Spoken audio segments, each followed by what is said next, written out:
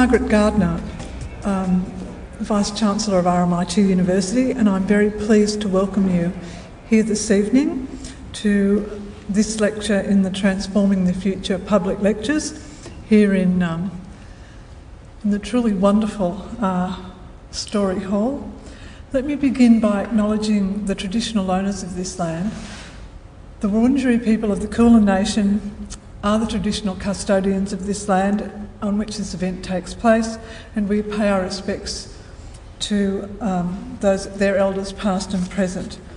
This lecture series is, as I just indicated, a public lecture series. It's part of that which universities are traditionally set up to do, and that is not only to create knowledge, not only to be engaged in the transformation of knowledge in education, but also to be engaged in bringing knowledge within reach through public lectures, of which this is one. And we've been very pleased to host a series of distinguished lecturers to talk to people in this lecture series. And in the way of universities, being truly dreadful and forcing them to do master classes before that with students and staff. So by the time they come to this lecture series, they have been pummeled in every which way by people in terms of their expertise. They've had to speak of their expertise to other researchers. They've had to communicate with students and their thirst for knowledge, and then a broader audience. And I have to say that every single one has stood up to this pummelling in a most amazing way, and I have no doubt that our distinguished lecturer this evening will be the same. Dr. Ed Blakely, who's here tonight, is speaking on Hurricane Katrina, how urban planners work with local communities and government to recover after a major disaster. One could only wish that we had to ask this question less frequently than we have had to in the past few years, not just in Australia but around the world. And unfortunately a feeling that we will be confronting this question rather more regularly than we are comfortable to do. Dr. Blakely served as the Executive Director of the New Orleans Recovery from 2007 to 2009 and led the recovery from what was the United States' worst urban natural disaster by directing all aspects of the city recovery in the aftermath of Hurricane Katrina, and most of us can remember vividly the footage about that, but we of course have rather less acquaintanceship with the recovery program. Dr. Blakely has over 40 years international experience in this field and has led teams in regional planning and management systems across a number of cities in the United States, Europe and Asia. He's a Fellow of the American Academy of Public Administration, a Guggenheim and a Fulbright Fellow. He was in 2008 the Elliot Richardson Award winner for Ethics in Government from the American Society for Public Administration. And tonight, as I've indicated, he's going to share with us the lessons he learnt in the urban reconstruction of New Orleans after Hurricane Katrina. And we in Australia, who like to specialise as a land of droughts and rains, we like to specialise in our own forms of natural disasters, and we are very interested in his insights. The authority behind these words about Dr. Blakely has assured me that he has been a principal in more disaster recovery operations than any other urban planner on the planet. So I figure that's a very significant accolade and probably a very great burden that you carried. So I think that he's in a good position to provide us with advice and assistance. And at RMIT we have had considerable engagement both through the Bushfire CRC and our general interest in community resilience in disaster research and recovery. So, it is with no more than this that I think we're very privileged to have Dr. Blakely to talk to us here this evening about his experience in how we recover effectively from those natural disasters which unfortunately come more frequently and more spectacularly and more disastrously than we would wish. Thank you. Thank you very much, Vice Chancellor, for your generous introduction, and thank you, Esther Charlesworth, for having me come. Esther is the immediate reason I'm here. Esther and her team came to visit me in Sydney to talk about research on disasters, and almost immediately thereafter, and I think this is Esther's habit, she got me involved.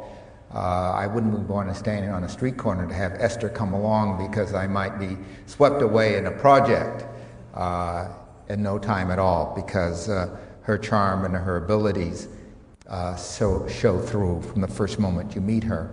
And thank you, John, for facilitating the day. I want to just run through some things that are about disaster, but they're also about many other things that we need to know about regarding urban living and urban living today. Since most of the world is urban, it's important for us to understand we're knit together in this urbanity in ways we never were when the world was rural. And I want you to forgive me for this rather strong American accent.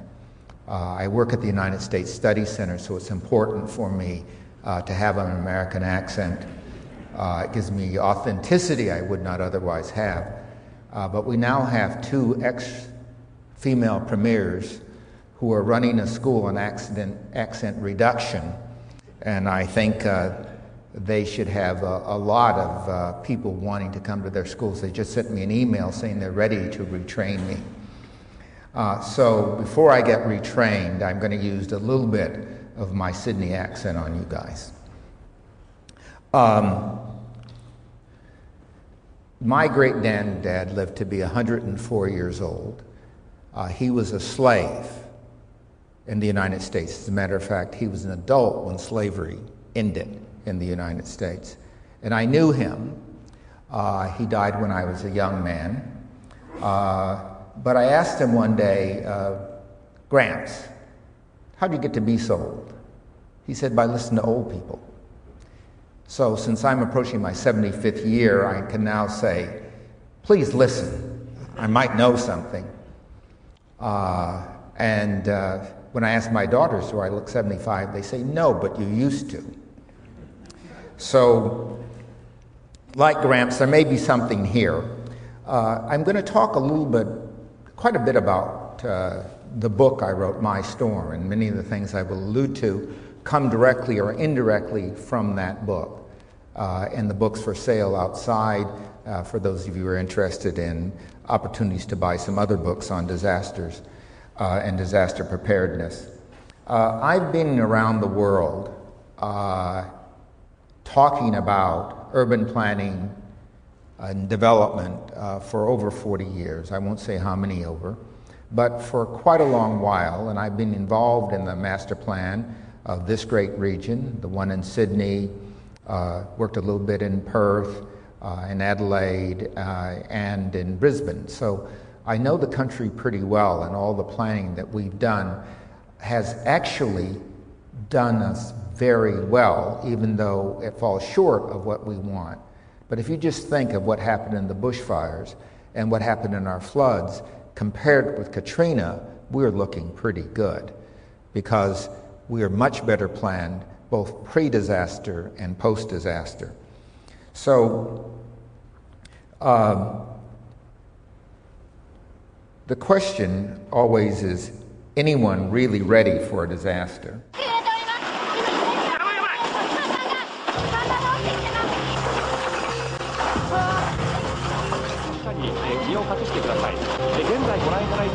It is in the Tohoku region at 2:46 when the quake hit.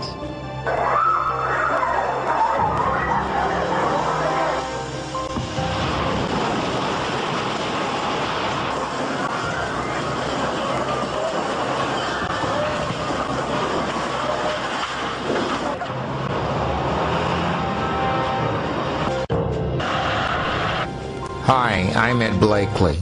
No one's prepared for the violence you just saw, no matter whether it's natural or man-made. We are not prepared for disaster. We don't anticipate disaster, and that's why it's a disaster, because we can't anticipate it in many ways, but in other ways we can. For the past 600 years, we've been living pretty much on borrowed land and borrowed time. Before Columbus set out to find the Indies and traversing what was the Americas, it was impossible to cross those seas because the world's temperatures were so violent and the seas were so violent, you couldn't make the voyage. But then shortly thereafter, several things came together.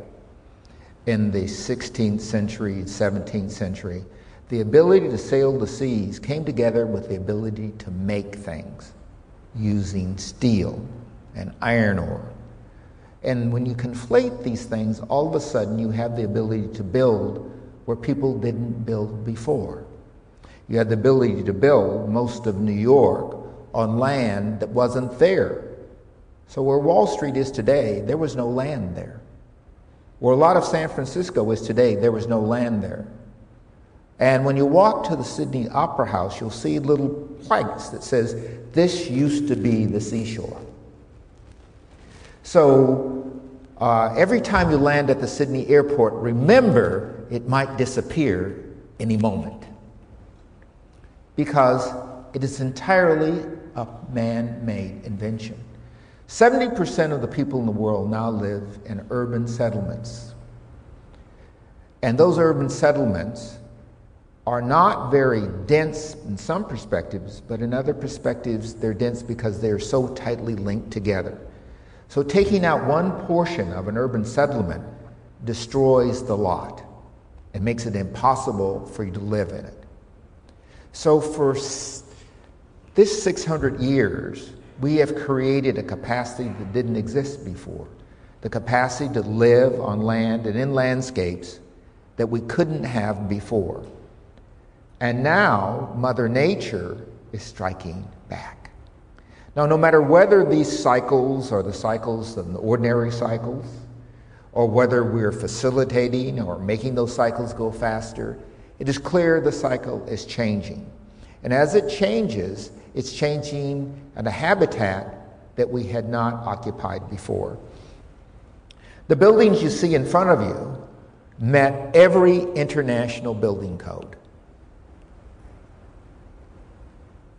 But 130-kilometer winds tore them apart.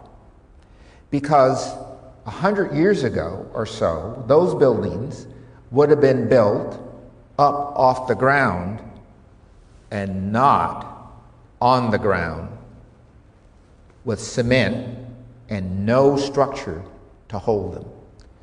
Practically every home we build today will not withstand a serious disaster because they were prepared at a time when there were no serious disasters, and we have built into areas that had been disastrous many years before, but now we think we're smarter than nature.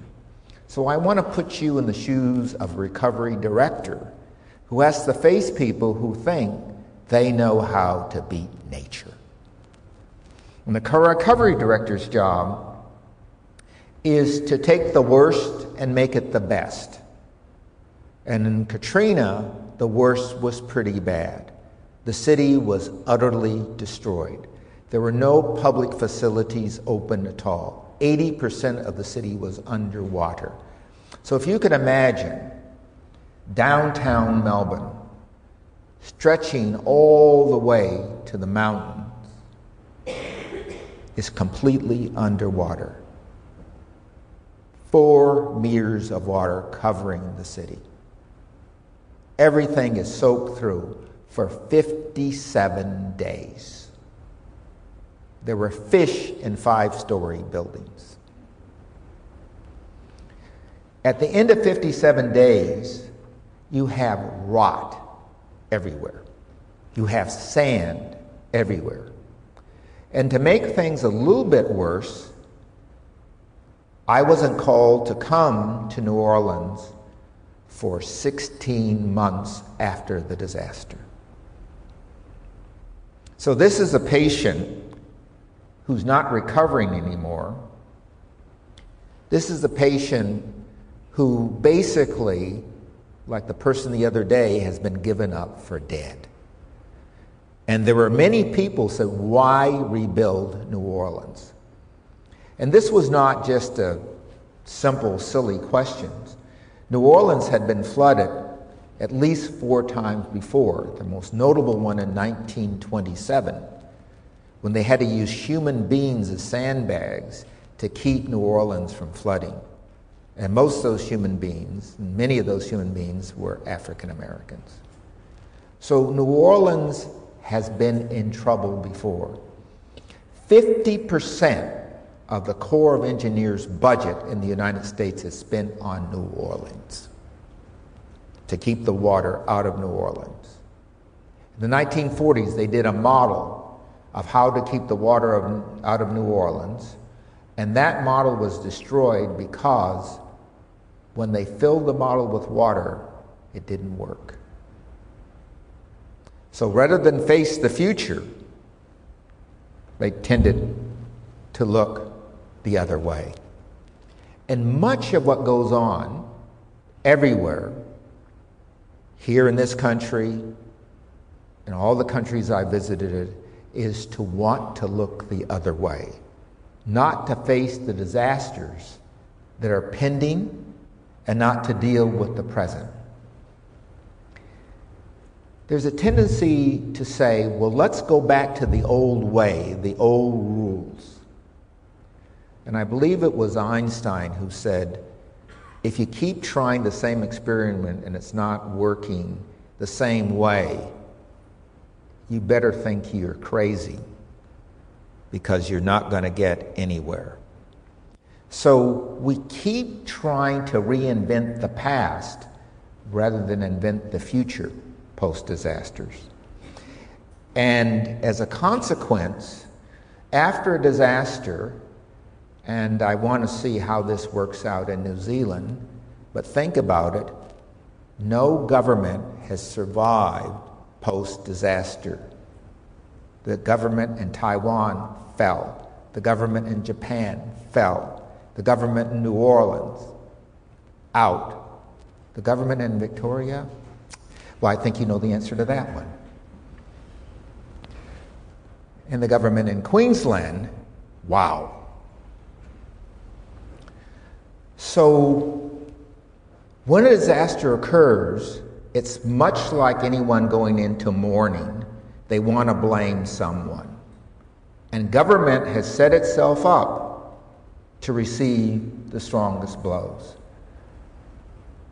So no matter how well you do in a disaster recovery, there's a good chance when you're in government, you will be bankrupt in terms of ideas, in terms of your future. And the first thing out of every premier's mouth, the first thing out of the President of the United States' mouth is, we will rebuild. Rather than, we want to think about this. And where should we rebuild? How should we rebuild? And what do we know?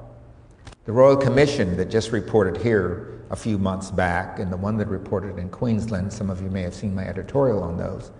I said these were great Royal Commissions to look backward, but they were not good commissions to look forward. And had that time and energy been spent on looking forward, we might have different outcomes than we have today. But it's hard to look forward when we don't have good data. It's hard to look forward when we don't have good analogs. And it's hard to look forward when we don't have good tools. So I want to spend most of my time talking about this. We are not the first people anywhere to be flooded out or burned out or pushed out of our habitat. Baghdad, a city that Americans know fairly well. There are more maps of Baghdad than there are of Des Moines. Was a small little city beside the river. But as they grew rich, they grew big. The same thing was true of Angkor Wat. But then they grew really big. And when they grew really big, the river took over. The means of survival were not there. Because what happened was the infrastructure, as they stretched it out, once the river hit that infrastructure, it crumbled and the city crumbled with it. And that is the story of Angkor Wat. It's the story of many places. So what I'm suggesting is we may have built our cities beyond our capability to maintain them, to control them, to manage them. And we may have to rethink city building as we move into the future. That's not to say we shouldn't have dense places, but should all those dense places be served by the same central infrastructure? Something to think about. So as Guy says, it's not possible to build safe buildings unless you build safe communities. So our main job is not to try to build good and better buildings, because architects, engineers can build a safe building, but if there isn't a safe place to put it in, it doesn't make any difference. And this is our problem. We are not in a safe place. This is the ring of fire. We've had many disasters here already, and in 2010 we had more disasters in this area than any time in recorded history. And there are likely to be more, because the earthquakes, which are the things we really are frightened of, have not hit. The big earthquake has not hit Tokyo. The big earthquake has not yet hit California. And the scientists are anticipating that probably within the next couple of decades. Cheery thought. So we're all sharing this space. We're all sharing this space in an urban way, as urban places. But as a tsunami comes, as the climate changes, we're sharing the same danger, the same possibilities that we may not make it. So we have a shared destiny, and I think we should come together and learn from all this. And this is a primary role of the university, and Esther and her team and other teams, and that other second-rate school in Boston, what's it called, MIT, might come together and share knowledge about how you deal realistically with disasters. How do you deal with the fact that the temperature last year was the hottest year on record? So how do we deal with this big trouble? We can't deal with it in the same old way. We can't assume that we can build next to water and build slab houses where the water runs through them and runs faster than it did before and survive. And I'm not saying we shouldn't build next to rivers, but shouldn't we do what the old Queenslanders did, rather than do what we're doing now, using the cheapest possible method of construction? So the future shouldn't be this. This is my plane right here, about to leave Sendai, didn't make it. And do we rebuild major systems like this? How do we recover the charm of Christ Church? How do we deal with future rescues of future communities here in Australia and around the world? Well, we have to do this by having people who are skilled. And there are a lot of skills in this university, in architecture, project management, engineering, and many other disciplines. But bringing those disciplines together to create a new discipline is something no one has done yet. To put together people who know, as we know how to make bridges, as we know how to make many systems, how to remake a place after it has been hit by a disaster. So the first thing people want is speed.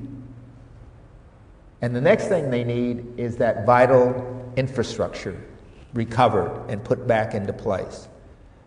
And sometimes those things are at loggerheads. It's very difficult to do them both sanely and well. It took 2 months just to get the water out of New Orleans. It took another 6 months or so to get telephone service working. But much of that could have been done much faster had people in New Orleans assumed that at some point in the not too distant future they'd have a disaster. And had they decentralized some of those services, they wouldn't have been in the same condition. So efficiency of government doesn't come after the disaster, it comes before the disaster. And helping communities, as we're now with sustainability, which Melbourne's doing a great job at, helping them position themselves so that if man-made or natural disaster occurs, they know all the steps that they need to take. Much as we have now sustainability coordinators, we need disaster coordinators to assist us in making better places. Emergency is a thing that happens right after. First you have the rescue, then you have the emergency. And during the emergency, your concern is stabilizing the situation. But most of what we've been trained to do is rescue. People like taking people off the top of houses, digging them out from under the rubble. But they don't like, and the newspapers don't cover the emergency period. There's nothing fancy about it. You're restoring buildings. And the rebuilding period, the newspapers don't cover unless somebody's stealing the money. Then they cover it. But other than that, the rebuilding period is a civic process that's fraught with many dangers. I'll show you all my wounds later.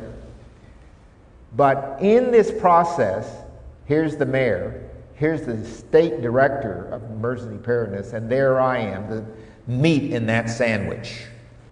The state director of emergency preparedness is interested in making sure New Orleans does not steal the money.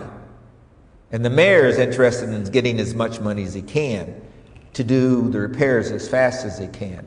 Those interests collide. And you've got to get people on the same page because you have a collapse of the civic. And I saw it here, that the civic institutions like the city and township and so forth and schools and so on that work perfectly fine before the disaster are not capable of working very effectively to do the recovery. So you need to be a mega team, a team that knows how to reposition and not just rebuild. And here are my points of repositioning, and I think they're important. The first is to establish the notion that this is a continuing process. People from Black Saturday will be in Black Saturday a decade from now. But the government has probably already shut off the funding for emotional relief. But that doesn't just stop all of a sudden. There needs to be a continuing process of allowing people to feel that the government cares. And many people don't want to express it. And particularly if you come from a culture like the Japanese culture, the American culture, where expressing these things is not done, it's very difficult to cope with that. But it's very important that you do this. And to bring safety and security. And when I said that in New Orleans, they said, when are you going to bring back the police? And I said, well, the first thing I'm going to do for your security is bring back the schools. So we get people on the street. So we have a functioning, vital community. The police cannot make a community. But when you have a community, crime goes down. When you don't have a community, crime goes up. So making a community secure and safe is very important post-disaster. And looting is not the paradigm we should be at. And that is the very paradigm that the newspapers are about, the TV. I remember in Queensland, they had me on TV asking me about the looting. They weren't asking me about the recovery and how the shops would be open. They're asking if they're being looted. And I said, well, is it looting when a mother goes into a store and gets some milk for her baby? Is that looting? Is it looting when somebody gets one of those rubber boats and uses it to float out? Is that looting, or is that survival? So many times we have our heads in the wrong place. And then we have to really think about what the economy was in the place and how we're going to make it different so that if we have a disaster, and even post-disaster, we have to have a different economy. New Orleans' economy was based on tourism. And I'm going to show you later that we moved away from that. But when you have an economy that's based on one thing, and this is a big lesson for all of Australia, when you have, I don't care whether it's coal or tourism or whatever, if you have a disaster and that prop's knocked out, and the prop for us is just change in price, you don't really have any place to go. So you have to have a multi-speed economy. And so the first job for me in New Orleans was finding out how to create an economy that would last into the next century and move away from the economy that they'd become dependent on in the last century. And I'll show you later that we did that. And then building the right infrastructure. The right infrastructure is not to restore the old infrastructure. It's to build a new infrastructure for a new century. And that new infrastructure is more optic cable, more broadband, more stuff for the next century, not restoring the stuff for the old century. And establishing a new settlement pattern. And I'll show you what we did in New Orleans in that respect. So we bundled all this in New Orleans, put it together, and made a new approach, not aimed at the New Orleanians, whose median age was 50-something or other, but aimed at these people. Because if we didn't, that's what was going to happen. And if you go to Kobe, they'll tell you the biggest loss was young people who moved to Tokyo and environs and didn't return. You go to any place where they've had a disaster, their biggest loss has been younger citizens and many older citizens. Young people are impatient and old people don't have the years to rebuild. So you have to focus your recovery on the people and on the environment. What is the new environment that's going to be resilient?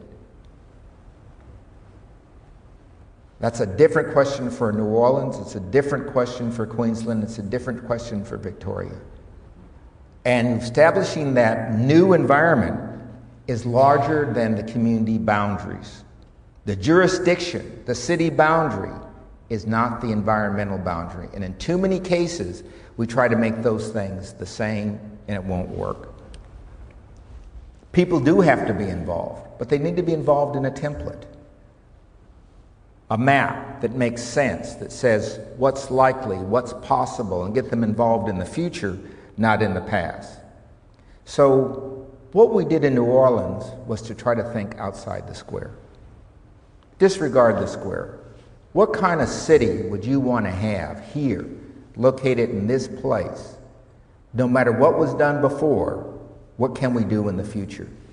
And one of the things we did was we pointed New Orleans south, to South America, to the Panama Canal, which lies just below New Orleans. But very few ships from the Panama Canal were coming to New Orleans. And the reason for that was our port problems. So we started to remake New Orleans as a port city again, but to service the new Panama Canal and not the old one. So we had to think outside the square. We had to think about how can we rebuild the city? Can we rebuild it all? And the answer to that was no. So we've got to select targets, areas that make sense for rebuilding versus platitudes, we will rebuild. That my home is my castle. But if your castle is going to block the stream, then is it your castle or is it the ruin of the community? So we selected 16 target areas. And in these areas is where we chose to rebuild the city. Now, if you look at these areas, and you'll see in a map a little bit later, this is the high ground in New Orleans. This area here was not inhabited before the late 1950s, early 1960s. This was all marshland. And when they built the freeway through, developers, and I don't want to throw any rocks at developers, some of my best friends are developers, said this is a nice place to develop some housing. It's all marshland. We can pump some of the water out here and put some slab houses up and it's all be right, mate.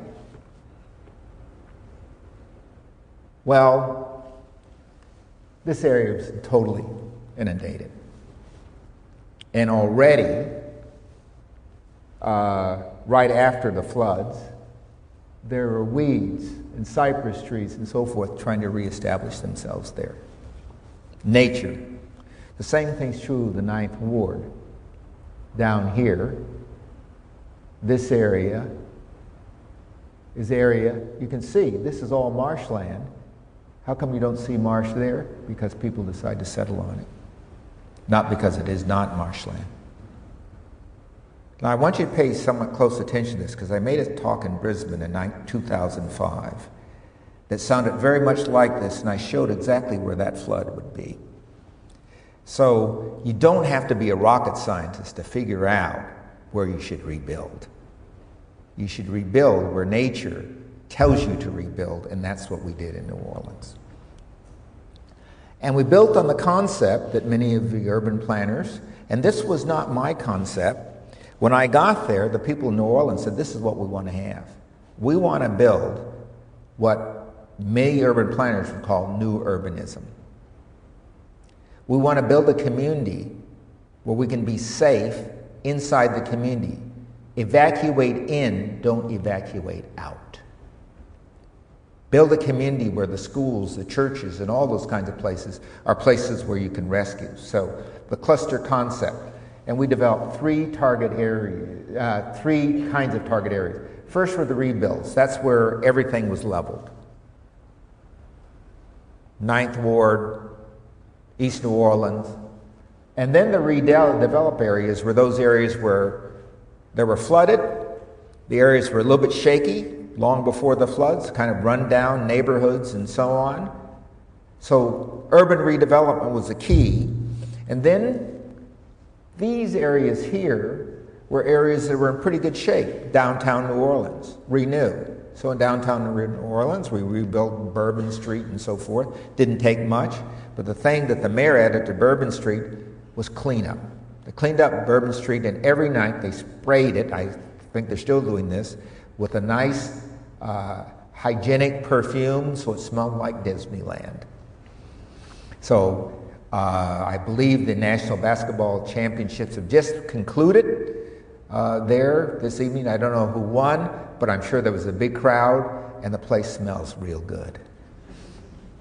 So that template, that notion of building target areas was not just a notion of building them, but how do you build them? Here's how the citizens come in. How do we want to rebuild our community, our neighborhoods? And these are basically architects working with citizens, designing their neighborhoods back on higher ground in a better way using this template. And here are others. This one, and when Esther goes there, most of this is complete. Neighborhoods are filled back in. But you have to have a way of explaining this to people, and I call it the mantra, that over and over on radio, on television, every speech you say the same thing. The term target area has to be used. You don't call them redevelopment areas, target area. The term safety and security has to be used, and we had 5 terms we used over and over and over and over again so that people knew what to expect and they could measure our progress. The other thing we discovered is that very much of public administration that I learned in the university and learned in business school and so forth is run lean and mean, get slim, don't have an extra nickel, don't have a spare part. This is the new way, just on time. Well, what happens when you have a little disruption in that system? Well, our disruption was a flood. We had 1 week of cash in the bank, so the city was literally bankrupt the day after the flood. And the animals that survive floods and things are usually pretty fat. So a little fat doesn't hurt. Little redundancy in your systems doesn't hurt. But also, a little access to money doesn't hurt. So the mayor asked me what was I going to do first. I said, I'm going to take you to New York. He says, well, we're getting all our money from Washington. I said, well, they make the money in New York. They send it to Washington, Mayor. So we're going to go to the source. And that's the mayor and me with the head of the New York Stock Exchange. Notice my eyes are focused very clearly on the money. We got $220 million on a handshake. I think it's all been paid back now. Much better than the banks did, by the way. We had to reinvent government. We had to bring in a private firm to control all of our expenditures, to control the rebuilding process so that we could pay attention to governing. Government is not a builder. It's a controller of building, but it is not a builder. And the biggest argument I had in New Orleans was that our planning department and our infrastructure department and those other departments were not going to do the rebuilding. They could manage the rebuilding process, they could do the inspection, but they had never built the whole city. And that argument was still going on when I left, and the new mayor came in, he scrapped this company, and to my knowledge, very little has been built since. You need an efficient team to do the rebuilding. And we need to train people, because even this company, as good as it was, and it had been built in Iraq and built around the world, was not prepared to deal post-disaster. So getting skilled people to do this is something we need to do.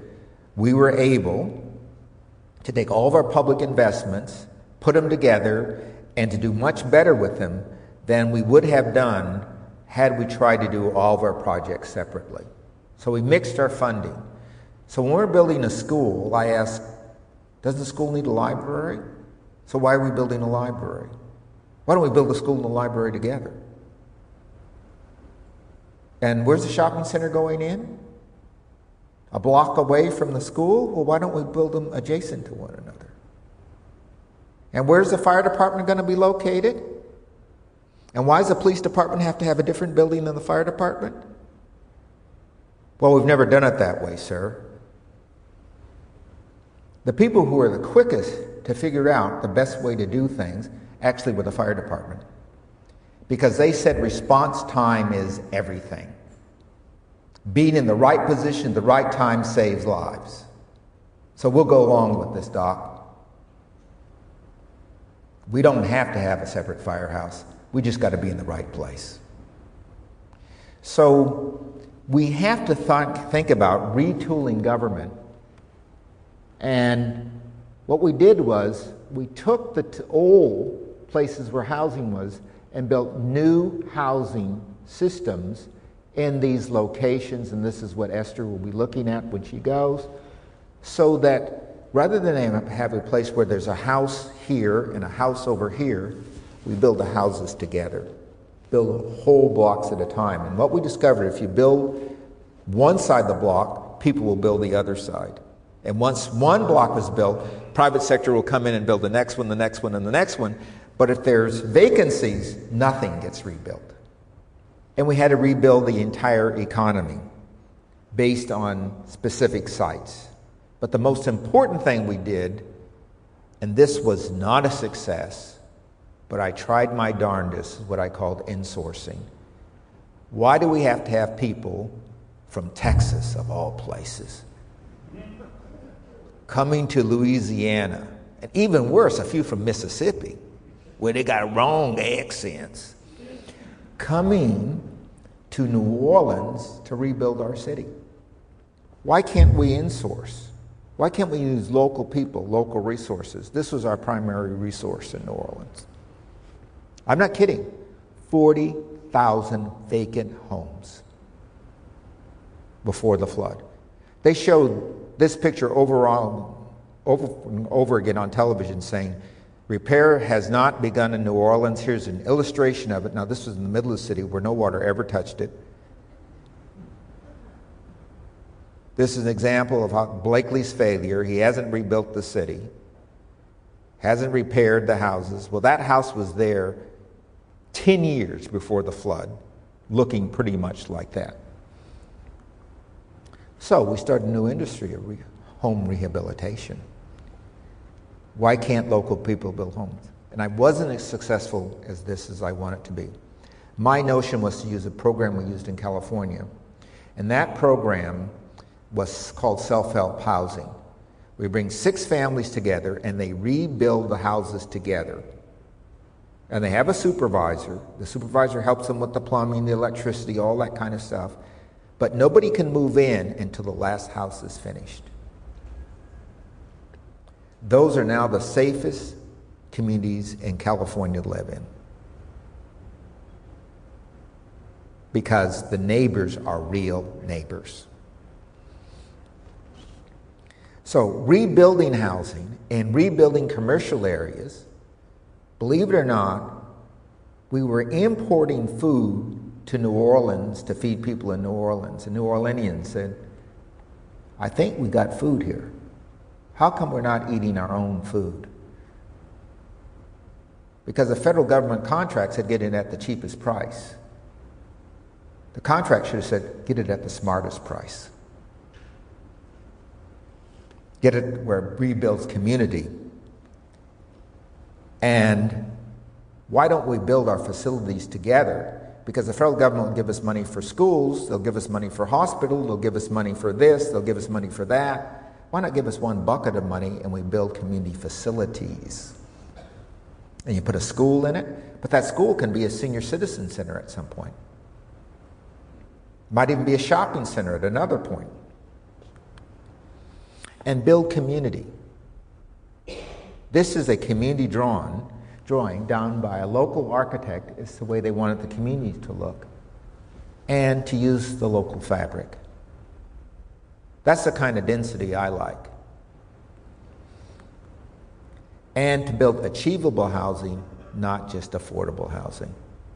Now, the couple of blocks you can't see, but the whole idea was to assemble land in the neighborhoods that had a lot of vacancies, buy that land, people who lived in areas that were flooded, give them opportunities to trade the land that was flooded for this land, give them a rebuilding loan and a forgivable $80,000 bonus, $60,000 to $80,000 bonus if they stayed in the place for 3 years.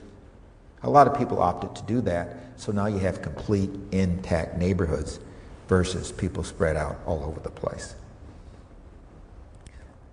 So the recovery strategy should always be aimed at better. This was public housing in New Orleans, as it was.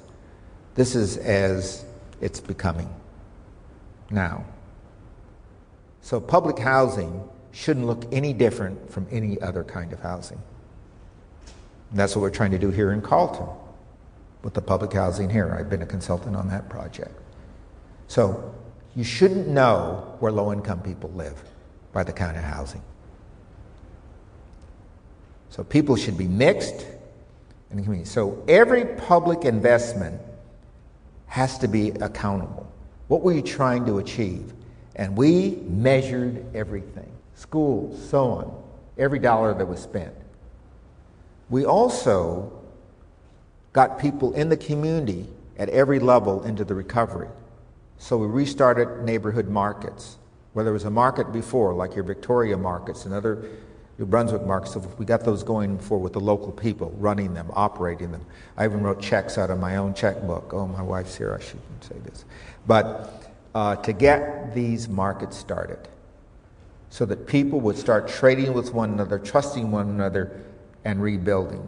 Building neighborhoods where everyone shared the same back garden. So, but the economy, you can rebuild a city, and everyone wants the housing rebuilt. I said we're focusing on the wrong thing. If we don't rebuild the economy, it doesn't matter how many houses we rebuild. So we built citywide programs, housing programs, in-source, community service centers, all this kind of thing. Rebuilding the river and the riverfront, so the riverfront is a good place to walk, play, and to make money. The performing arts were the first thing we rebuilt. This is the home of Louis Armstrong, Tina Turner, people my vintage. You guys don't know who those folks were. Mahalia Jackson, real music. We had to rebuild this. These are the keys to recovery. So a new performing arts district is coming up. And an advanced technology center, the Mars rocket ship, is being built in New Orleans. But the most important thing was the rebuilding of the port of New Orleans. To make a port that would service the Panama Canal, service the future and not the past. And to rebuild the hospital complex, the Veterans LSU hospital complex, from a charity hospital complex to the largest hospital complex in the South, working on tropical diseases. Why tropical diseases? Because most people in the world live in the tropics. Why tropical diseases? Because this is where we had the most hospital expertise. Why tropical diseases? Because New Orleans is in the South and in the tropics, and people have those diseases. So this will be the tropical disease center, hopefully, for the world. This is what it looked like before. This is what it looks like now. People said I didn't do anything. So, did we make money at this? Here's the non-target areas. Here's the target areas and expenditures. So every dollar we invested in the target areas brought us $38 in return, and the non-target areas $104. So by making settlements, complete communities, the private sector invested its money there. So the private sector invests where the public sector gives the signals. And you have to establish a public-private partnership to do that. So if we're going to do this and do it well for the world, we need an international human settlement code so that people aren't told they're crazy by doing the kind of things we did in New Orleans. This is the kind of code that people can understand. It's clear, like the International Building Code, and it says, what are the good places, the bad places? This is New Orleans. This is what a code would look like. The habitable areas, bright green, and the not habitable areas, and bright red. And this is Melbourne. So those of you who are taking notes, I'll give you a slide to you. In Melbourne, the real problem is heat, as you can see.